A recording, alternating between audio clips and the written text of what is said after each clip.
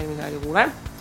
Uskumatu, aga külmade sügisilmade saatel oleme jõudnud numbrini 197, 200 juba paistab. Ja kuna väljas on ilm külm, siis meil on tänane teema kuum ja hakkame rääkima saunast ja leili viskamisest ja sellest, kuidas siis on võimalik oma rahaga seda leili viskamist toetada ka. Ja kuna meie Tauriga siin eriliselt saunaspetsialistid ei ole... Oot, räägi enda eest. Okei, no sorry. Tauri on saunaspetsialist. Mina jätkuvalt ei tea, mis keris mul seal saunas on, nii et mina olen see mitte spetsialist. Oled sa üldse käinud oma saunas mõnikord? Olen küll. Sa oled lihtsalt käinud, aga oled sa nagu leili võtnud?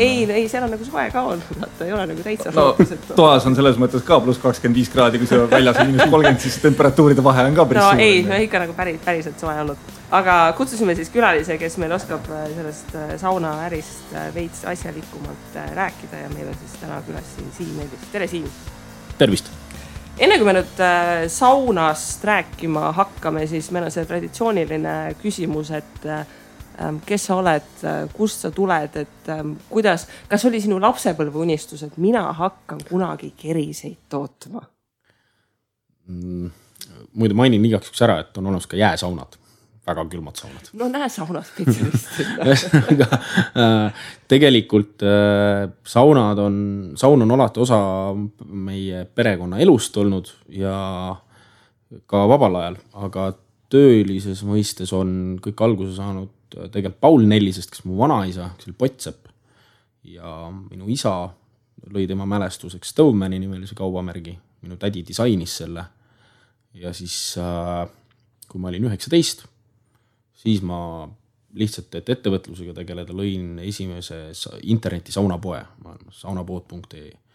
10 aastat tegutses see ettevõtmine, millest siis omakorda koorusidki järgnevad ideed ja siis kerise arendus välja. Ühesõnaga, kes veel aru saanud ei ole, siis huum kütab kuuma meil praegu siin ja oled siis välja jõudnud tegelikult huumini, eks ju?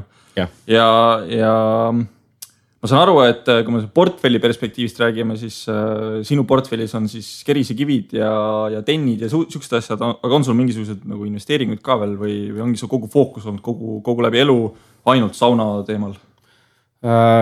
No ütleme niimoodi, et pigem on sauna teemal olnud, ma olen hariduselt ehitusinsener, ma olen töötanud ka projekteerijana, kuid jah, enamus elutööst seni, mis on tehtud, on nüüd sauna peale läinud, peale enda elamise on ka üks korter, võib nimetada siis investeeringuks. Aga ausalt jah, kõik on maetud ikkagi sinna samma huumi. Kivisse? Jah, või metalli. Nii, aga tead, mina kohe hakkasin mõtlema, et mida see huum tähendab, et see ainukene riim, mis ma suutsin välja mõelda, et huum kütab kuuma, et see nagu sobib väga hästi, aga vaevalt, et sa niimoodi siin reede õhtul Stovemani taga istudes viskasid leili, mõtlesid, et elektrikeris peaks olema ka olemas ja see peaks olema tilgakujuline ja siis tuli kuidagi huum või kus see tuli? Tegelikult tuli sellest, et toona ei olnud turul suure kivimassiga elektrikerised ehk võrktüüpi elektrikeriseid. Ma hakkasin tegelikult seda välja töötama ülikooli algul. Ja see protsess kestis ennem tubli 5-6 aastat, kui ma jõudsin Eesti Kunstiakadeemiasse tänu ettevõtte arendamise sihtasutusele. Ja siis me tegime pool aastat tudengitega koostööd, kus siis Heiki Soova juhatamisel 2. ja 3. kursus tootearenduse tudengeid EKAs. Disainisidki iga nädalaselt tunnis kerist, et üle nädala käisin ma neil koha peal ja õppisin ise täpselt samamoodi disainiprotsessidega. Nii, aga nimi, kus see tuli siis? See lõpus need 4 inimest, kes kõik ilusama disaini kokku tegid nende nimetähtedest? Ei, selleks oli meil eraldi konkurss. Siis erinevates disainergruppides ja ka siis ülikoolis sai maha hõigatud, isegi plakatid üles pandud ja enamuses siis tudengid esitasid enda töökavandid või siis oma nägemuse, mis võiks olla meie kaubamärk ja huum nimene võitis. Siis Helene Vetik tegi natuke selle visuaali poolega tööd ja siis sai ka logo loodud. Ja huum iseenesest tähendab siis nagu huumama, nagu sooja kiirgama, peaks see tähendama. Huumus. Aga kui me nüüd nagu, seda on 5-6 aastat disain, et kas kas saun ja leili viskamine, kui nagu mulle niimoodi kangastub ikka selline vanaaegsus ja traditsioonid ja ma ei tea, vana puitsaun ja kasevihad ja kas nagu saunarahvas on nagu innovatsioonile avatud, et sa ütled, et kuulge, me tegime nüüd nagu ägeda, uue, tänapäevase, kõrgtehnoloogilise kerise, et kas selle peale on pigem nagu yes või osad on mingi, et ei, et saun on selline nagu puhas ja klassikaline ja et nagu täiuslikkusega ei saa nagu midagi teha. See on nüüd päris pikk omaette teema, aga sauna kui ärivaldkond on tegelikkuses olnud väga vähese arenguga viimased 30 aastat. Tegelikkuses elektrikeriste võidukäiguga siin ütleme 70-ndatel ja 80-ndatel tegelikkuses juhtus säärane asi, et klassikaline saun, kvaliteet langes oluliselt, kuna kivide maht kukkus drastiliselt, tähendab, ei saanud normaalselt leili visata. Ja see ongi see osa, mida me tegelikkuses funktsionaalsuselt kerise juures oleme parandanud oluliselt. Teiseks me oleme ta ilusamaks teinud ja mis on nüüd täiesti teisest ooperist võrreldes ütleme siis konkurentidega, on see, mida me oleme teinud siis juhtpuldi elektroonikaga, mis on Eestis välja töötatud, toodetakse Eestis ja mis on nagu täiesti teisest kategooriast, et kellegi sellist, ma ütleks isegi ligi lähedast toodet tegelikult turul ei olegi. On küll kaugjuhtimissüsteeme, aga need ei ole pehmelt öeldes käepärased või lihtsalt kasutada ja nad maksavad kordades rohkem. Võib-olla ma eksin, aga kui mina üldse esimest korda huumi nägin ja kui ma täna üldse tururingi vaatan, huumi vaatan ja võrreldan teistega, siis tead, see pult on võib-olla vahva asi, aga mind esimesena ei kõneta, sest et kui sa ikkagi leiliruumi lähed, mis sa näed, on see disain ja need kivid. Teil on hoopis teistsugune kivide lahendus kui teistel, ehk siis mingisugused siledad, ümmargused, sisuliselt nagu kanamunad istuvad seal tennide peal rivis, et miks te siukse otsus olete vastu võtnud? Ma olen aru saanud, et need igasugused kurvilised kohad nendel kividel just nagu hoiavadki seda sooja nagu kauem sees. Et nüüd te olete täiesti nagu sirge lahenduse, mis on nagu disaini poolest küll ja hoopis midagi muud, aga kas seal siis nagu seda sooja vahet on ka üldse olemas? Soojusliku erisuse pärast kive ei ole valinud, seal on ikkagi visuaali pool olnud konkreetselt. Küll loomulikult kera on oma olemuselt geometriliselt optimaalsem kujund ja tema välispind on, eks ju, väiksem, ehk siis ta tegelikkuses eritab soojustust kui nagu massi kohta pikemaaegselt, ühtlasemalt. Aga see ei ole olnud põhjus, pigem on puhtalt visuaali pool, kuna kerised on kumerad. Aga teistpidi, kui sind ei kõneta disain, eks ju, puldi puhul, see ei olegi seal esmaaspekt. Olulisem aspekt on see, et me oleme suutnud muuta täiesti sauna kasutamise harjumust inimestel. See tähendab seda, et kui varem sa jõudsid töölt koju, kontorist selg valutab või tulid jooksmast higisena, panid sauna kütte ja nüüd sa ootad seal tund aega higisena, ei oota. Siis on võimalik see, et paned laks selle käima, jõuad koju, hüppad sauna. No sellega on omad sellised probleemid olemas, et siin alles äsja hiljuti mõned aastad tagasi üks perekond pani oma sauna põlema just tänu sellele, et keegi kuskil näppis midagi ja seal oli muidugi selles mõttes vist lohakust olnud, et pandi riided, sõna otsus mõttes nagu kerise peale, kuivama, ma ei tea mida tegema, et mitte ükski nagu mõistlik inimene ei tohiks seda teha, et see on selline elementaarne ohutuse teema, eks ju. Aga ma iseenesest nagu kardaksin võib-olla seda just kõige rohkem, et sul on võimalik seda distantsilt tööle panna ja siis unustad ära ja keegi hea sõber tuleb kuskilt, hüppab kuskilt välja, et kuule, lähme hoopis pubisse ja siis see saun seal oma ette toimetab. Et see on see üks küsimus, aga teistpidi ma pean ütlema, et see puldi lahendus, mis teil on, teil loomulikult saab distantsilt tööle panna, eks teil on mingisugune GSM lahendus, ehk siis sul on SIM-kaart on selle puldide sees ja sa saad mingisugusele numbrile helistades vist käsklusi saata või sõnumit saata või ma kujutan ette, mis ma täpselt käib, sest ma ise ei ole kasutanud seda, nagu need tõkkepuud töötavad, et helistad numbri peale ja siis ta juba saab aru. See on 90. Okei, teil on mingisugune uus lahendus siis. Ja siis on olemas kuskil wifi, et kui sul on kodus wifi võrk olemas, siis kui sa sinna juurde saad, siis on ka võimalik panna distantsilt. Aga jällegi, see on siuke tilu-lilu ja mulle nagu meeldib see pigem, et ma saan sirge seljaga seina pealt toijutada seda nuppu ja asja ja minna, kui see GSM teema ja wifi teema nagu üldse Kas sinu külmkapp ja pesumasin ja kuivati ei olegi wifi võrgus? Ei ole, ma ei pea nagu oluliseks, et nad Facebookis saaksid käia, eks ju. et mulle meeldib pigem see, et kui teiste keristega sa pead minema ninapidi kuskil niimoodi, et tagumikuurakil seal sauna ukse vahelt vaatad, et millist nuppu keerata, et just õige temperatuuri, õige pikkus kätte saada, siis Humil on see pult on selles mõttes on suureks plussiks kindlasti. Aga kas inimesed tõesti siis tarbivad selliseid huvitavaid lisalahendusi, et GSM või üle Wi-Fi või et minul on kodus olemas Hum, ma võin öelda ja ma võin öelda, et see on ühe parema leeliga saun minu jaoks üldse, mis mul on ja mul sõbral on ka Hum ja samamoodi väga hea on. Et Humiga selles mõttes on kõik väga hästi, aga ei ole töölt koju tulles tahtnud veel saunale helistada. Ütleme niimoodi, et kui ma tulen koju, ma võtan jope seljast ära, ma vajutan selle sauna tööle ja ma suudan need 30 minutit ilusti edukalt mööda maja ringi kõndida ja mingid asjad ära teha ja saan ilusti sooja sauna minna, et mul ei ole nagu seda ütleme niimoodi viimase peale, et ma tulen uksest sisse, jope kukub kus see ja teine esimese asjana kohe leili võtma, et see tõesti on vajalik või? Nii, siin oli päris mitu teemat ja päris pikk jutt, eks ju. Esimene aspekt siis, mis puudutab ohutust, siis absoluutselt mina olen ka selle poolt, et bensiinijaamast ikka ei tohiks müüa. Et inimesed võivad midagi põlema panna, eks. Riiete pärast ei ole tegelikult minu teada ühtegi tulekahjut tegelikkuses tekkinud. On tõesti soomlastel selline tobe komme, et nad kuivatavad oma käterätikuid. Mitte käterätikud, vaid siis saunalinasid kerise peal, mis on välja lülitatud.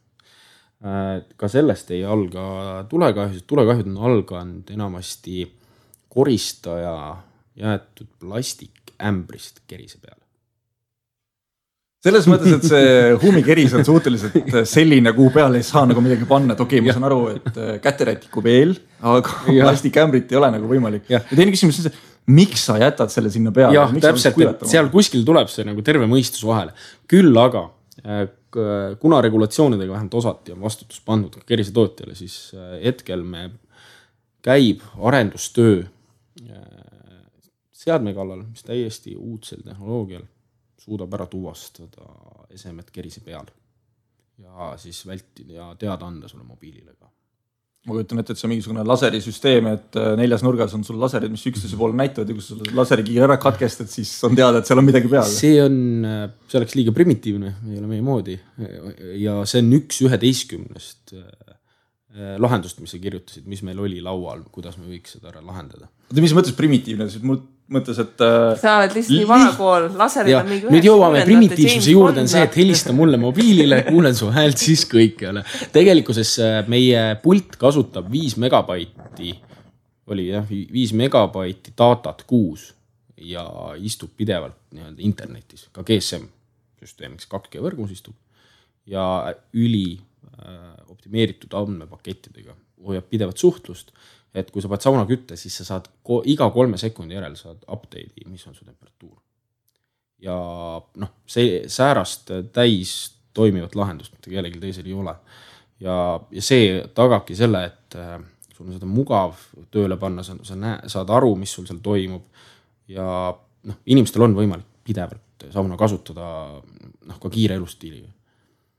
Seda näitab väga hästi meie puhul see, et kui me tulime nüüd Wi-Fi juhtpuldiga just kevadel välja, siis praeguseks on juhtunud säärane lugu, et kas vist 78% meie pultide müügist moodustab Wi-Fi pult. No see on võib-olla see, et inimene arvab, et tal läheb seda kõike vaja, aga tegelikult lõpuks avastab, et ei ole vaja.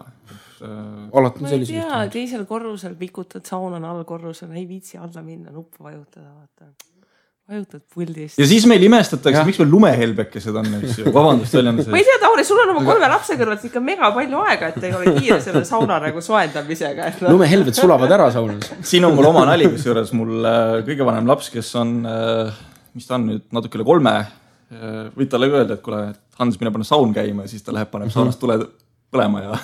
Meil muide on valmimas rakendus, kuidas saab ka puugitega kerist distantsilt tööle panna. Et sinu puhul näiteks... Keegi tuleb, paneb puud alla siis või? Ei, automaatselt hakkab su naise numbrit valima, kui kütte nupu. Ühesõnaga, ma saan aru, et teil on süsteemid kõik välja arendatud. Mille jaoks te siis läksite Funderbeami raha kaasama? Selle jaoks, et me oleks võimelised vastama esiteks turunõudlusele. Et esimese 7 kuu statistika järgi oli see, et me kasvasime 65%. Nüüd 10 kuu kasv on olnud võrreldes 2018 aastaga nüüd oktoobri lõpu seisuga 66%, aga me oleksime teinud eriti kindlasti esimese aasta pooles 100% kasvu, kui meil oleks tooteid laos olnud. Kus te toodate, on teil mingi oma tehas mere ääres, käite kive korjamas, kuidas teil see protsess käib, on keegi allhankija? Ühesõnaga, me toimime siukse väga optimeeritud tugeva meeskonnaga, kes siis toimivad oma valdkonna juhtidena. Ja me hangime siis väljast poolt enamuse tootmist, turundust kõike. Asja võti on selles, et tänu sellele me suudame tootmist vajadusel väga kiiresti eskaleerida. Meie jaoks ei ole vahet, kas me toodame aastas 1000 või 10 000 pulti. Mitte mingit vahet ei ole. Meil personalikulude osas. Nagu... Keriste osas me teeme vähemalt komplekteerimise ja pakendamise ise, aga ka selle juures inimene meil võimeline 50 kerist vabalt päevas ära komplekteerima. Nii, aga kui suureks te tahate kasvada, et ma mõtlen, et paljudel inimesi on, kes komplekteerivad seal? Üks inimene? Jah. 50 kerist päevas? Vabalt. 20 päeva nädalas teeb tööd, see tähendab siis umbes 1000 kerist või? Võib kokku panna, jah. Praegu me teeme niimoodi, ütleme, suurusjärk 200. Nii. Ja, see tähendab seda, et eelmisel aastal meie personal liikus 3-lt 8 täis töökohale. Üks nendest on koostaja ja ülejäänud on siis kontoritöötaja? Ja see kontorimeeskond ongi nõnda loodud, kes suudab siis hallata ka oluliselt suuremaid mahtusid, kui meil praegu on. See tähendab, et miks meil eelnev aasta oli väikse kasumiga, muidugi me tohutult investeerisime, teenesime püsikulude baasi, tõstsime endal üle 2 korra kõrgemaks, kui ta varem oli, aga me suudame seda nüüd sellisena hoida väga pikalt ja kasvades ka. Võib-olla tundub kriitiline küsimus, aga sisuliselt ma saan aru, et laovarude kasvatamiseks oli teil praegu kapitali vaja. Jah, see oli üks aspekt ja teine pool on see, et meil on Estlat ehk Interregis otse Euroopast toetusrahad ja mille programmi me praegu veel, kuidas öelda, mis meil kestab ja töös on nüüd uus EAS-i poolne toetusprogramm ja nende programmidega üksi juba meil on planeeritud praegu nüüd aasta jooksul teha üle 400 000 euro eest investeeringuid. Aga kus see investeering läheb siis kõik nagu R&D? Puhas R&D, jah, ütleme nii. Liisa, mu küsimus nagu võib-olla johtub nüüd sellest, et kui teil on üks koostaja ja 7 inimest, kes teevad igasugused muid panevaid asju, on oma ala nii-öelda tipud ja eksperdid, siis kas üks nendest ekspertidest ei oleks olnud suuteline kauplema välja pikemaid maksetähtaega, see näiteks allhankijalt, kes teile kive müüb ja tenne müüb, et te oleksite niimoodi saanud kasvada, et kui teil kasv praegu tagasi tugevalt oli vaja hoida, siis... Siin me tegelikult oleme juba saanud päris häid tingimusi. Küll kivide puhul on ikkagi see, et täpselt üks tarnekanal ja seal nagu on väga konservatiivne see suhtlus. Kuid kui me räägime neist pultide tootmisest, siis pulte on vaja toota vähem 1000 partiiga. Tähendab seda, et korraga on alla vaja panna 100 000 eurot. Ja kuna me oleme nüüd piisavalt kiiresti kasvanud, praegu olles lõpetasime augusti või septembri alguses lõpetasime 1000 partii tootmise, siis meil detsembris tuleb juba järgmine 1000 partii peale. Ühesõnaga seda käibevara on oluliselt varasemast rohkem. Okei. Töökapitali on vaja siis. Aga kui ma kogu juttu kuulen, siis sealt tuleb nagu rohkem läbi see pult, kui et see keris ise. Et, mis sa siis tunned, oled sa rohkem puldimees või oled sa kerisemees? Meil, vaata, kumma jalamees sina nendel oled? Vasaku jalamees või parem jalamees? No kui ma kogu aeg ütlen, et parem jalg, siis võib-olla jääb mulje, et olengi parem jalamees. Et ma saan aru, et need ikkagi töötavad koos või on see pult ka tegelikult siis kellegile teisele nagu edasi müüdav, et sealt tuleb see küsimus. Ja, on. Ja meil on nüüd siis juba vahepeal 2, aga nüüd on 3 ettevõttega läbirääkimised teemal, kus me hakkame neile eraldi isegi võib-olla mobiilirakendust nende inimelist toota. Vot, ja siit tulebki see vahe sisse, et miks see pult sulle nii väga meeldib, et seal on see tegelik lisaväärtus. Jah, ja puldi puhul on ju see, et seal on raha kõvasti maetud arendusse, aga toote oma hind versus väljamüügi hind on hoopis teises korrelatsioonis. Tavalise rauatükiga on hoopis teisest puust. Ehk siis kliendid, kes oma puldi maha pillavad ja uue ostavad, need on nagu need kõige paremad. No, need puldi on ikkagi seina peal kinni. Need on seina peal kinni. Küll, aga meil on Estlati süsteemiga nüüd loodud säärased prototüübid, mis juba on ka juhtmevõud. No ikka saad kaissu võtta selle puldi hommikul ärkad ja nuppu vajutada. Jah, hommikul tõstad üles aru ei saa, kas paned teleka tööle või hoopis sauna, et lähevad sassi. Aga räägi sellest saunaturust natuke rohkem, et mulle nagu tundub, kui ma maakaarti vaatan, et eestlased on sellised poolsaunahullud, soomlased on täitsa saunahullud, seal vist iga uus korter, mis ehitatakse, saun maanakse kohe sisse, iga uus maja, ka saun läheb sisse ära. Eestis nii hull see asi veel ei ole, on ju. Aga kui me läheme lõuna poole ekvaatori juurde hakkame jõudma, siis seal on nii ehk naa juba kuum, et seal vaevalt keegi väga leili visata tahab. Et mis see piirkond üldse on, kus saunatatakse maailmas ja kuhu teie nagu üldse müüa saaksite? Me müüme juba sinna kogu saab planeedil maa, see on meie turg. Ja siis see on juba esimesest aastast tegelikult. Esimesel pool aastal näiteks müüsime Põhja-Iraaki 2 kerist. Sel ajal, kui ISIS seal territooriumi üle võttis. Samasse piirkond, näiteks. Põhja-Iraaki müüsite 2 kerist? Jah.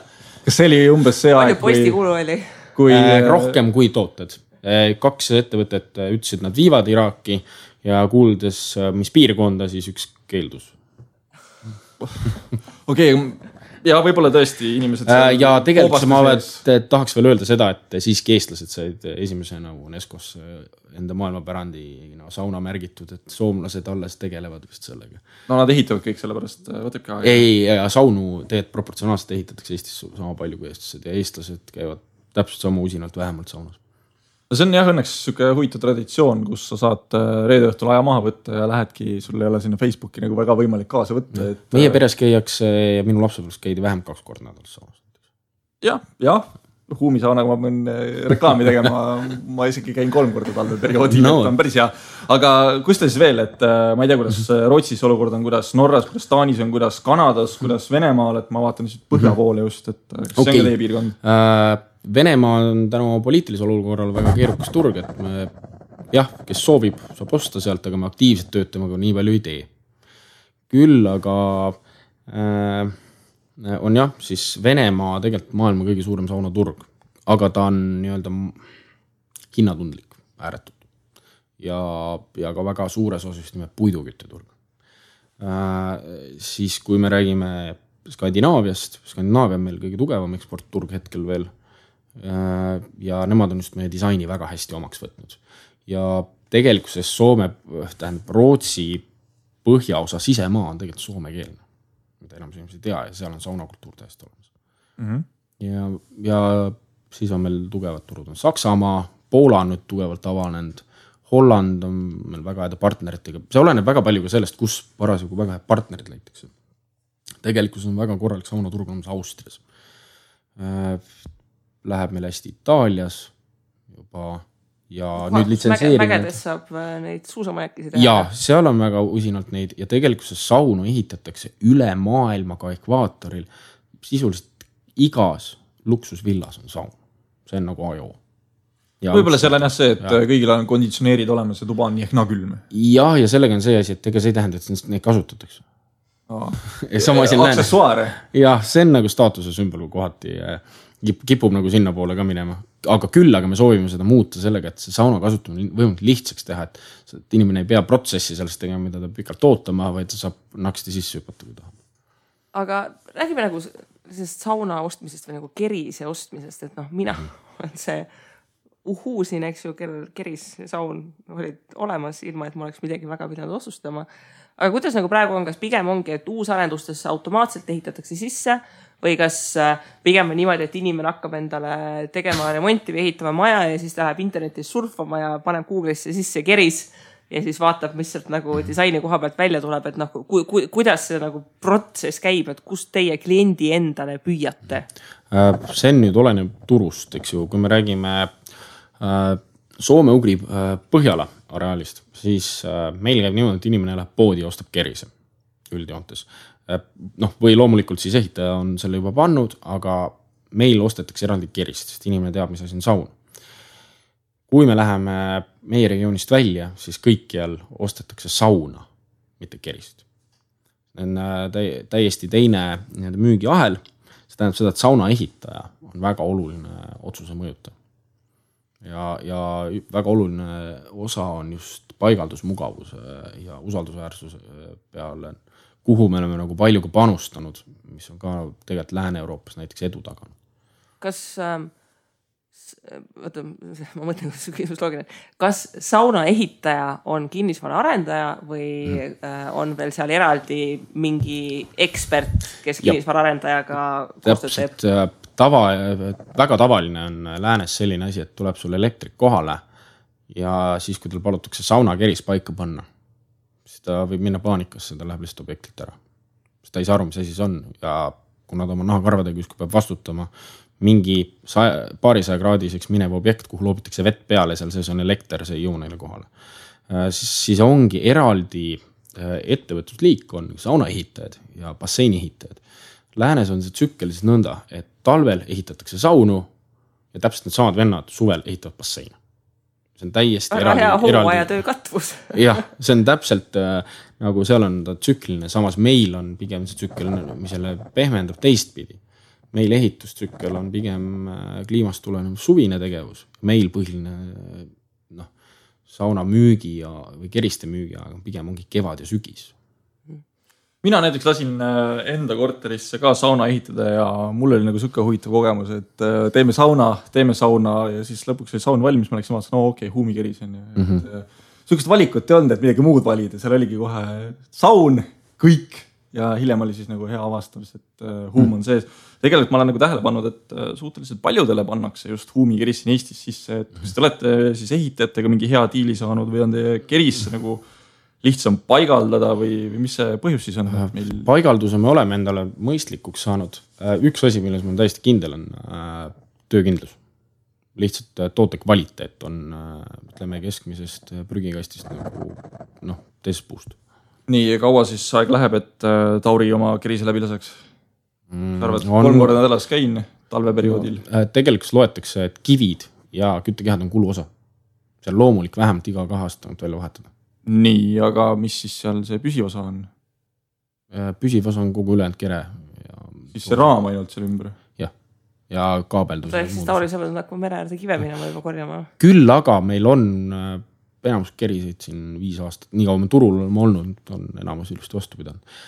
Lihtsalt küttekehad oma olemuses, et on metalltoru, mille sees on keraamika. Ja kui seda keraamikat painutada, kuidagi kive vahele pressida, siis on ta kaunis habras. Ja põhimõtteliselt sa lõhud ära nagu portselan vaasi. Et see on ka see, miks ükski tootja ei saa anda küttekehadele garantiisid, kuna see on liiga lihtne ära lõhkuda. Mis see siis tähendab, et kui mul need küttekehad läbi lähevad või kivid läbi lähevad, et ma pean kutsuma mingi eksperdi, kes mul ära vahetab või on see ise vahetatav? Kui me räägime juriidiliselt korrektselt, siis minu õige vastus sinule on jah, sa pead kutsuma elektriku, kuna tegemist on tugevvooluseadmega, siis sina neid kruvisid keerata ei tohi. Küll me teame kindlasti, et enamus Andreseid ja Meeliseid paneb ise selle kerise paika ja vahetab pärast veel tennid ka ära. Okei. Ma just tahtsin öelda, et mul nagu kruvikeera seisab väga hästi peos, et tean ka, kus on... Raketiteadus ei ole, aga seaduse pulk niimoodi ütleb lihtsalt. Okei, aga kui seaduse pulk niimoodi ütleb, et mis ma siin Google'isse pean sisse trükkima, et sauna hooldaja või nagu keda mul siis... Elektrik. Kas Eesti oludes ja elektrikule eestada, et mul on vaja... Litsenseeritud elektrik, kes teeb sulle elektritöid nagu kõiki teisi majas. Ei no jaa, aga mul on neid juppe kuskilt vaja. Juppe saab meilt tellida, saab saunapoodidest, saab ehituspoodidest tellida. Kive ka, jah. Kusjuures ma ei ole huumi ümmarguse kive kuskil näinud müügil. Meie kivid poodides nagu eraldi pole väljas olnud, nüüd nad tulevad meil eraldi välja, kuna meil nüüd tuleb suurem partiiga, tuleb kividele ka oma pakend. Sest kivide hangeldamine on meile peale surutud äri. Sest meie varasem partner Soomes, nimelt kes pidas aianduspoodi, läks pankrotti ja põgenes Hispaaniasse. Ja siis me olime Eestis hümarad-kivid väga populaarseks teinud. Ja üks hetk oli lihtsalt, käidi mööda Eestit ring, et kus saab huumikive. Ja iga teise müügiga me pidime seletama, et meil ei ole kuskilt võtta pankrotti läks. Ja see tulemus oli lõpuks see, et meil oli lihtsam otsida üles tootja ja hakata ise maale tooma. Okei. Väga põnev. Nii, aga me siin rääkisime natuke sellest, et Huum ekspordib väga tugevalt Skandinaaviasse, ilmselt see on ka see kodupiirkond teil. Mis teil see üldse see turuosa on, et oled sa seda ka kuidagi moodi kokku arvutanud? Kes need suuremad tegijad üldse on, kellega te konkureerite kõige rohkem ja... Siin ongi nende turuosadega ka need numbrid, mis meil on välja toodud seal kampaanias, see kõik on ääretult subjektiivne just nimelt sellepärast, et kus tõmmata sauna kategooria piir, kust läheb asi üle spaaks, kust ta läheb üle üldwellnessis, kust ta läheb basseinijäriks ja väga paljud, eriti suured ettevõtted tegutsevadki nii-öelda üle nende piiride. Kas need iglud, kas need on saun või? Nad on saun ja nad teevad niisugune suvilaid, jah. Siin on küsimus see, et kuhu sa siis kategoriseerid selle kerise ja kuhu sa kategoriseerid selle majakese, mis võib ka maja olla. Ja paljud ongi nüüd ka suured kerisetootjad on hakanud ise ka moodulsaunasid tootma. Ja teistpidi ma tean seda, et on nüüd ka Eestis mõned ütleme saunatootjad, kes allhanke korrast sisuliselt müüvad oma keriseid. Mm-hmm. Et see on niisugune paras läbipõimunud süsteem. Küll aga keda me siis konkurendiks peame... No ma ei tea, võib-olla sul on mingisugune statistika olemas, palju huumikeriseid müüdi, ma ei tea, esimese 10 kuuga sel aastal ja palju üldse keriseid müüdi Eestis? Või siis... Ei ole sellist statistikat kuskilt võtta. Aha. See niivõrd spetsiifiline statistika, et ma julgen väita, et seda kuskilt nagu niisama välja ei võta. See tähendaks seda, et me peaksime saama info kätte näiteks vähemalt kõigilt ehituspoodidelt, netipoodidelt, nii edasi, aga seda infot mitte keegi ei anna välja. Mm-hmm. Aga turuosa me siis ei tea. Turuosa meil on ikkagi suhteliselt väike, kuna me ise oleme ju väiksed. Meie käive see aasta tuleb sinna 1 miljoni ringi, eks. Siin suuremad tegijad on 60 miljonit. No siis ka ruumi on, et ei ole seda ohtu, et investorid, kes investeerisid teisse, avastavad üks hetk, et tegelikult Huum ongi suur osa turust. Ja... Ei ole hirmu ka. Okay. Meil alles tulid uued kerised välja, meil tulid täiesti uued tooteseeriad. No aga kui suureks siis kasvada, kui kõige suurem teeb 60 miljonit eurot käivet aastas, siis... No 5 aasta plaan on meil 10 miljonit ära teha. Aastas või 5 aasta peale? Aastas? Jah. See on isegi, kui vaadata videot seal Funderbeami kodulehel, siis on seal see graafik täitsa olemas. Mingil põhjusel ei läinud ta üles õigel hetkel sinna teksti osasse pildi. Mm-hmm.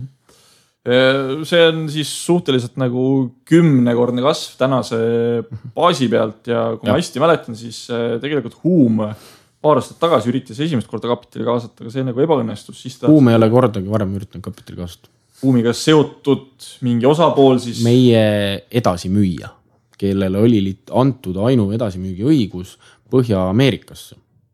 Kogu see raha kaasamine selleks, et litsenseerida Põhja-Ameerikasse tooted.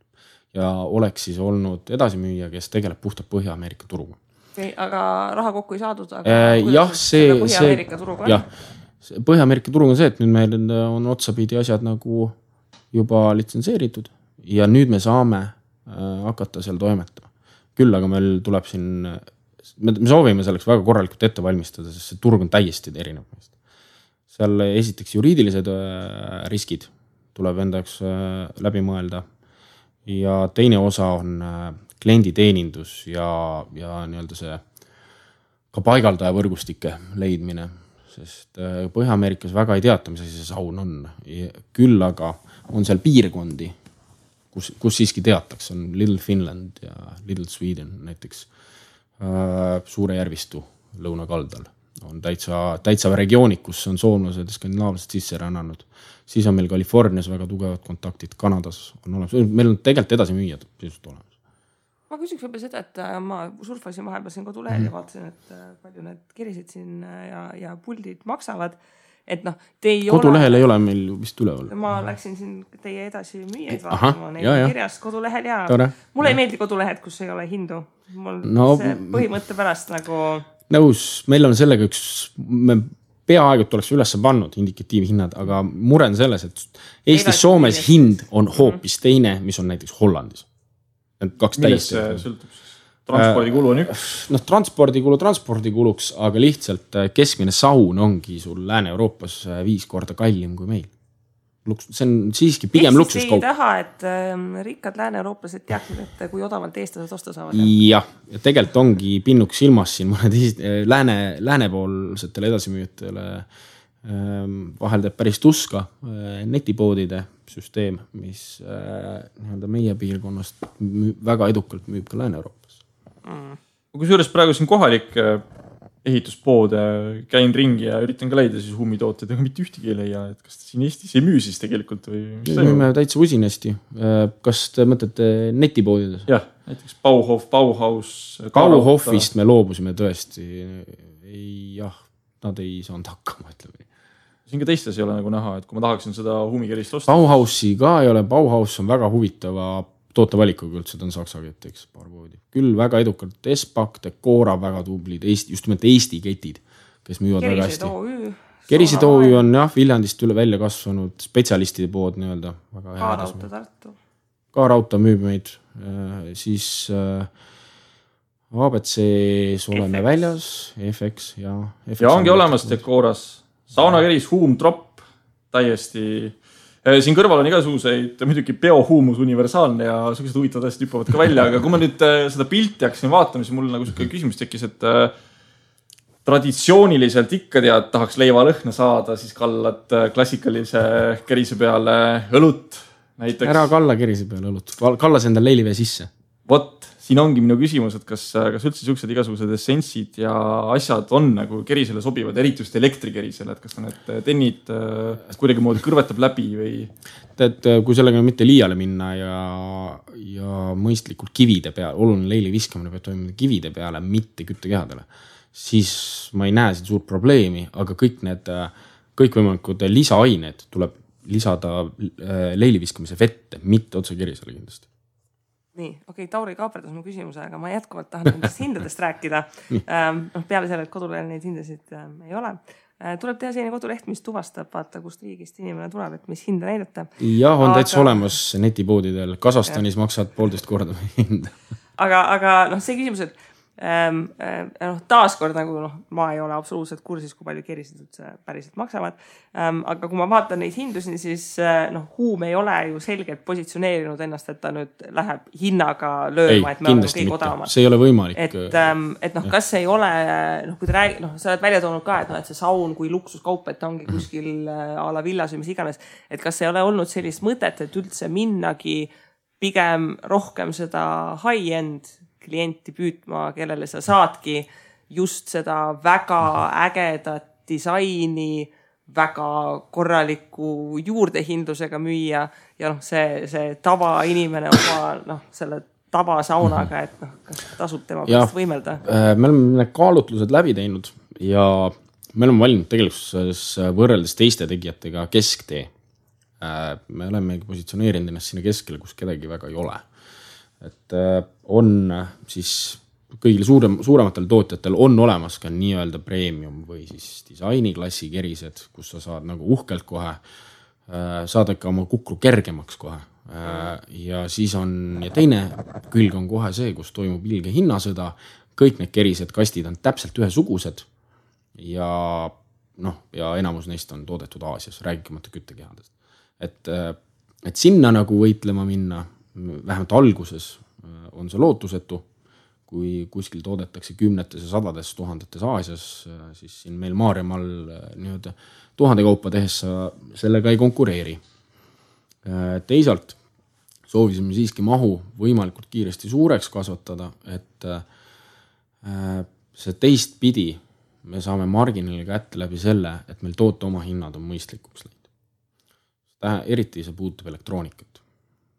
Alla 1000 partii elektroonika tootmine ei ole tegelikult huvitav. Alates 1000 läheb juba natuke huvitavaks ja kui kunagi peaks jõudma 10 000, siis on päris tore. Okay. Aga kui teie arvutate kliendi nagu seda lifetime value't, eks ju, siis teil on selle koha pealt, et kuna teil on need kivid on täpselt sellised, nagu nad on, et siis eeldus on ikkagi see, et kui inimene teilt selle kerise ostab, noh siis ta mingi hulga aastate tagant ostabki uue küttekeha, uued kivid, värskendab uue ägedama puldi vastu, et see kliendisuhe inimesega ei ole mitte ühekordne, vaid et nüüd ta ongi 20 aastat oma saunaga ja siis iga natukese aja tagant on põhjust teile raha anda. Tegelikkuses on isegi nõnda, et me tegime eelmine aasta suure uuringu, käisime Rootsis ja Saksamaal lõpptarbija juures koha peal, erinevate klientide juures, edasimüüjate juures, kaardistasime kõik uhkelt ära. Ja sealt koorus meil meie üks klienditeeninduse teese välja. See on siis see, et seni kuni kliendil on meie toode, seni on ta meie klient. Me oleme ainus sauna keriste tootja, kellele saad reaalselt kas kohale tulla, helistada, küsida abi otse suppordilt ja seletatakse sulle ära, millise kruvi alla, mis asi käib. Teine asi on see, et mõned suurtootjad, kelle toodete elutsükkel ei ole nii pikk, on välja toonud enda raportis, et aastal 2018 moodustas nende käibest 1/3 järelturg või siis vahetatavate keriste osa. Mitte järelturg, vaid siis servis? Servis pluss siis, kui ka lihtsalt keris välja vahetatakse, et väga huvitavalt on hinnastamine tehtud ka odavate keriste puhul valdavalt. Et see küttekehad maksavad sul sama palju kui uus keris. See on kuidagi keskkonnavaenulik tundub. Jah, ja see on ka üks asi, mille poolest me eristume, et kõik, mida me teeme, me üritame siiski sükse mõistliku minimaalse jalajäljega ära. Näiteks puuküttekeriste puhul, mis meil isegi läheb kasuliku mudel kaitsmisele, on see, et me oleme ainsad, kes ei värvi oma keriseid üle kuumakilda värviga, mille kütmise sa pead tegema välisruumes, mis eritab tohutut keemiat, kaunis ebameeldiv asi. Meie näiteks õlitame naturaalse õliga ja esimesel kütmisel on meeldiv pannkoogi lõhn ja kogu lugu. Ja siis hakkavad tulema uued uudised, kus inimesed tegid pannkooki sauna kerisel ja põletasid kodu maha. Ja. No võtta, ei saa tikke müüa ikkagi bensiini. Ära alahinda inimeste loovust. Oi, inimesed on väga leidlikud. Aga ikkagi mul jäi see küsimus nagu üles, et siin teised konkurendid teil toovad suure osa asju sisse Aasiast, kus siis teil need asjad pärinevad enamasti ikkagi Euroopast või? Jah, meil kogu metall tuleb Eestist, metallitöö. Nii palju, kui meil puidutükke on ka Tartust, siis elektroonika koostatakse meil Pärnus näiteks. Küttekehad tulevad meil näiteks Veneetsiast. Nii et kui Huumi sauna ostad omale, Huumi kerise tähendab, siis ostad koos puldiga, siis tegelikult oled väga suures osas just Eesti majandust toetanud. Jah, see on kõik arendatud, loodud meie siin Maarjamaa pinnal. Nii, aga see üks õnnetu inimene, kes teil seal kerisid kokku paneb, et kui siin tahad... Ta ei ole üldse õnnetu, talle väga meeldib, mida ta teeb. Ja ma kujutan, et see on väga zen töö kindlasti nende kivide lodu. Ei, sa ei lao seal kive. Ma siiski kujutan ette, et ta ei ole nii väga sen, kui ta saab teada, et on 10 eksiga kavatses teha nüüd 5 aasta pärast. Et on vaja ka uusi kokkuladujaid ja koostajaid. Ta ei pea seal siis üksi olema päris, aga siiski, kuidas öelda, meie püsikulubaas on võimalik vägagi madalal hoida. Ja see on meie üks tuleviku kindlasti konkurentsi eelis. Aga samas sa ütled, et kui ta selle näiteks nende kivide koha pealt on... üks partner, kelle käest neid saada, siis tundub, et ärimõistes on natuke nagu jäämägi, et kui selle ühe partneriga miskit juhtub, et mis siis teete? Me hetkel võtame ühest kohast, ega Soomes nüüd kaevandusi üks ei ole. Et oliivdiapasaati leidub seal ikka päris suurtest piirkondadest. Et küll saab mujalt kui tarvis. Tead, ma kuulsin kuskilt, ma arvan, see võis olla Äripäeva raadiost, kus sa äkki mingi hommik käisid seal koha peal ja ühte väga põnevat infokildu jagasid kõigiga on see, et täna te olete otsustanud Funderbeami kaudu kapitali kaasata, eks ju. Ja ei olnud vist väga palju aega möödas sellest, kui isegi nii-öelda VC-d või erakapitalifondid käisid teil kosjas, et saaks raha paigutada, et miks siis te tegite üks otsus, et tuleks nagu rahva kätte oma ettevõtted jagada, mitte VC? Seal on mitmeid aspekte. Lihtsalt, kui me räägime konkreetselt kapitalifondist, kellest jutt oli, siis need summad olid meile natukene ehk liiga suured esimese hooga, mis ei ühtinud otsa meie plaanidega. Teine asi, mingil määral soovib siis ka investor, kui üks suur tugev investor tuleb kontrolli ettevõttele. Et see oleks tähendanud ka reaalselt kontrolli äraandmist. Vähemalt osati. Ja tegelikkuses ka ette 5 aasta perspektiivist järgnevate, nii kuidas nüüd öelda, finantsiliste liikumiste, müükide ettenägemist juba plaanidesse, mis päris praegu veel nagu nende mõttes ei ole olnud. Et hetkel ei ole seda nii-öelda, kuidas öelda, ahistava suhte fenomeni tekkinud ettevõttega, et täitsa meeldib veel midagi. No ei tea, kui palju need väikeinvestorid suudavad halada nagu iga uudis, iga kvartali aruanne, mis tuleb, hakkab tulema küsimusi. No miks te seda tegite ja miks te seda teinud? Ja... Aga võib-olla see teistpidi ja sunnib ennast näiteks ka oma liigutusi läbi mõtlema üldse. Et nüüd me vastutame mitte ainult enda, vaid ka teiste raha eest ja me peame, kuidas öelda, vastustusundlikumad ja kaalukamad peremehed olema. Ja ega seda küsimust oleks küll veel kindlasti kapitalifondilt. Võib-olla ei pea jah seda väikeinvestorit selles mõttes kartmata, ei ole tõesti väga siukses hullus positsioonis ja ega ka see läbirääkimisvõime selle ettevõtte osamüügi osas ja valuatsiooni osas ei ole võib-olla nii tugev, kui see erakapitalifond oleks võib-olla soovinud teha, eks ju. Küll aga me saime ka sealt täitsa komplimendi lõpuks oma valuatsiooni osas. Aha, et lõppkokkuvõttes siiski ka see väike investor on potentsiaalne klient, kes asjast turunduslikus mõttes edasi räägib, et ma arvan, et see oli ka üks eesmärk. See ei ole üldse paha mõte, et palju teil investoreid kokku tuli siis, kellel hetkelgi 650 oli täis ja lõpuks jäi meil seal 638. See on siiski üle 600 inimese, kes on ettevõttest huvitanud ja kes tahavad huumi edu näha. Ja kus juures nende seas on väga mitmed meie välispartnerid edasi müüd. On reaalselt investeerinud täitsa usinasti. No siit on võib-olla see teine idee, et kui tahad kapitali kaasata kuidagi moodi, siis mine oma edasimüüjate ja välispartnerite juurde ja küsi, et kuulge, et tahame kasvada. Ja me ei pidanud sen paluma kuttidel kohe silmad särama ja kohe hakati registreerima.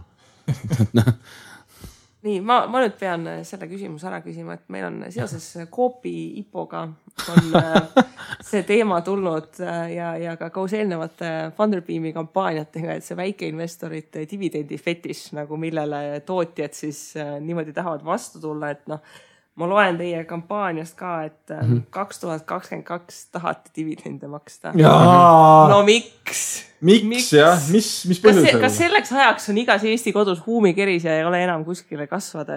Miks? See on üks asju, mis, kuidas öelda, minu loogika koha pealt on, kui me teenime ikkagi kasumit, on mõistlik vähem mingisugune osa ka laiali jagada. See on ikkagi üks toimiv ettevõtte, see lõpuks ettevõtluse alus on ju siiski see, et teenistakse kasvu. Aga kas te ei ole kasvuettevõtte? Me oleme ka kasvuettevõtte, jah. Nagu mõlemat ei saa korraga ju. No siis vaat see ongi, et me hetkel on plaan, aga küll me ei ole, me ei soovinud ennast lukustada, sest ikkagi isegi 2 aastast horisonti me tegelikult ei näe. Kui me nagu suures pildis vaatame, et me tegelikult Kristiga oleme sellest teemast rääkinud kas saade või 2 tagasi päris pikalt ja laialt, eks ju, et mis see dividend on, et kõigepealt me peame selle lahti mõtestama ja ka samamoodi väike investoritele üritasime siis läbi raadio nagu teada anda oma mõtteid, et dividend on tegelikult ju rahaline makse ettevõtte poolt investoritele selles mahus, mida see ettevõte ei suuda seda kapitali enam kasutada, ehk siis see on liigne kapital käes.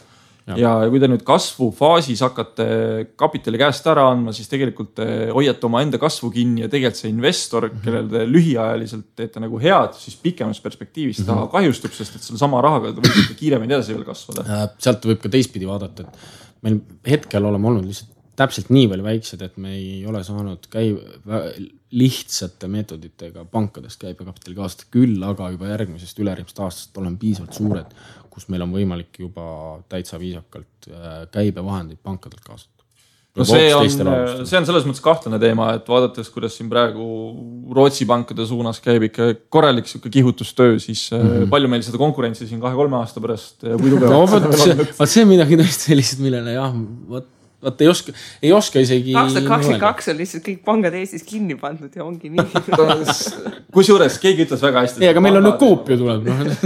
No Coopil on ka omad probleemid selles osas, et Coop on ju tegelikult krediidipank ja krediidipank oli omal ajal ju Vene rahastuse peal olev pank, et kuigi see ilmselt Coop ostis üle ikkagi ainult head kliendid. Parema osa ja ilmselt nad käskisid ka sellel Vene rahal pigem asjad kokku pakkida, siis kes tahab, see võtab ikka sealt mingi skandaali välja. Aga sellist panka, ma kujutan ette, maailmas ei ole olemas, kes ei oleks ühel või teisel moel nagu seotud esiteks rahapesuga ja teine asi on see, et kui me nagu neid 10 aastat ajas edasi liigume, siis tänaseid trende vaadates ma täitsa kardan seda, et klassikalist panka võib-olla sellist ei eksisteeri lihtsalt. Või ta eksisteerib, aga on olemas veel rohkem erinevaid platvorme ja keskkondi, kust raha kaasata. Seda ma ka ei usu väga. Pigem on see, et Huumile esitatakse mingisugune suur nõue, kuna 10 aastat tagasi te tootsite keriseid küll vastaval ajastule kohaselt, eks vastavatele tingimustele, aga näed, 10 aastat hiljem on tingimus palju karmimaks läinud ja te tol momendil ei vastanud, järelikult me saame kohe teil pea maha lüüa. Ei tundnud, see ei olnud tegelikult olid looduskaitse all olevad kivid, eks ju. Näiteks, et aga tol momendil, kus te siin praegu olete ja te ei tea seda, 10 aasta pärast te läksite nagu peale teadma, et te 10 aastat tagasi täpselt neid kive kasutasite. Et see asi ka mõnes mõttes nagu liigub sinna natuke utoopia valdkonda. Sellist asja on oma jagu, just nimelt see sama, et kuidas meie saame vastutada, kui sa oma plastikkämbri paned sinna kerise peale. On teil vastutuskindlustus ka tehtud?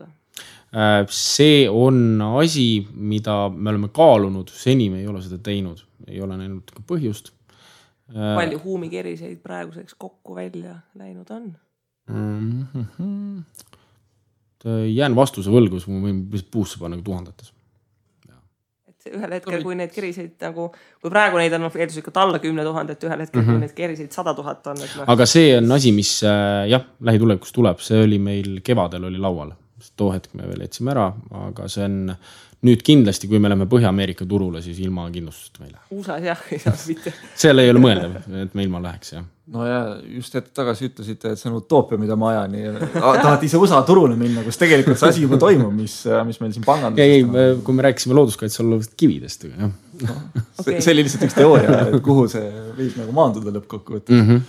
Aga hea on näha, et Huum on ka liidnud üles tegelikult siis tavalised inimesed just kapitali kaasamise osas ja teil läks selles mõttes ikka päris edukalt, et tulite privaatsest voorust avalikku vooru ja suhteliselt mõne päevaga oli raha koos, isegi rohkem pakuti.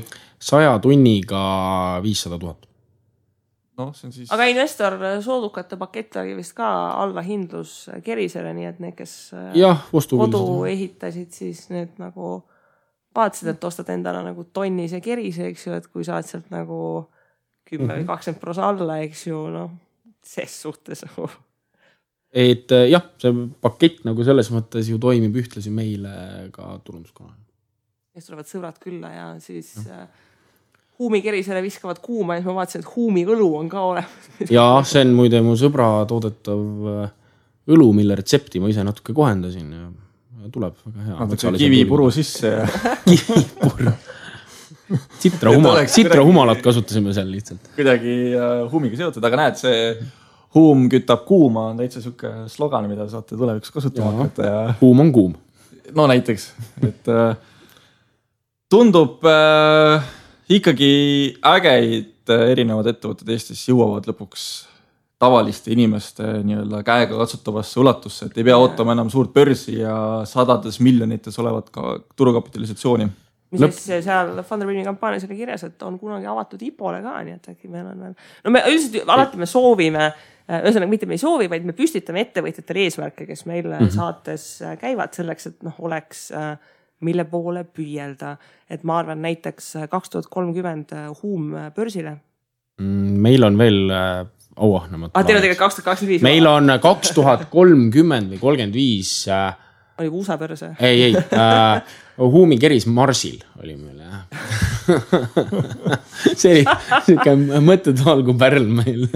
Te peate siis kuidagi, ma arvan, et Marsile... No sest, et seal selgelt on nagu nii külm, et ja, seal oleks keristele turgu. No seal on seda, kas siis peaks pult maalt toimima. Marsile minema hakkad saab soe. Pioneeriks on kindlasti Elon Musk, et te peate kuidagi Muskile siis Tesla märgi kujulise näiteks. Kerisi tegema. No näed, vaatuge hea, inimestel on endal eesmärgid olemas, mida saab siis kontrollida, kui 10 aasta pärast uuesti. Ja kui Marsil ei ole. Ja, no vot, ärge nüüd meid siis alt vedagi. Okei, aga meie poolt kiidame, et tubli töö, et sai ühisrahastusest raha tõstetud ja investorid saavad siis osanikeks ja saavad endale odavamaid keriseid ja loodame, et siis, ma ei tea, mis saunas, et küttekehad kestavad ja kivid ei lähe lõhki ja ma ei tea, mida head soovima peab. Dividendi tasemel teate, andke uus komplekt tenne või siis kive investoritele. Näiteks. Tegelikkuses kogu selle asja eesmärk on ikkagi see, mis on mind kannustanud, et üldse midagi tootma hakata. Et siin Maarjamaal me ei pea ainult allhanget tegema, me võime ise ka päriselt midagi toota, et saaks vorsti leiva peale. Loodame siis aastaks 2030, siis on 2 komplekteerijat. See vaene üks. Ei, no siis on robotid. Nii, nüüd see vaene üks jälle kuulis. Nüüd see vaene üks, sorry, nagu arvestad, sind lastakse lahti. Okei, aga aitäh Siimule saatesse tulemast ja meie loodetavasti kuuleme äkki isegi nädala pärast. No, et 3 saadet enne aasta lõppu, nagu uskuge meisse, me nagu Tauriga täiega nagu siin motiveerime üksteist, et me veel jõuame enne jõule. Sead sama utoopilisi eesmärke nagu Siim siin oma Marsile minekul. Ma olen, et investeerimisraadio ka aasta 2035 Marsil, nii et pole siin midagi. Okei, aga tšau! Aitäh, piked!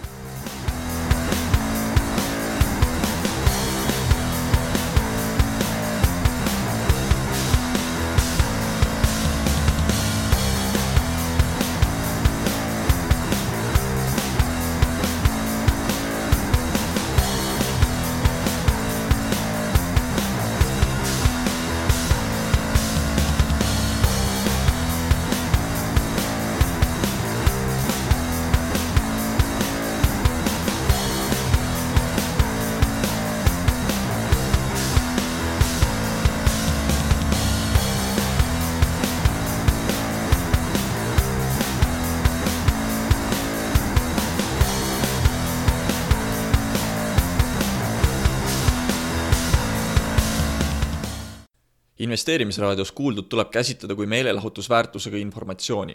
Me ei jaga investeerimisega maksunõu ning kuigi püüame edasi anda võimalikult täpset teavet, siis igasugune investeerimisrisk jääb investori enda kanda. Ükski investeerimisraadios nimetatud tehing ei kätke endast soovitust antud vara osta või müüa.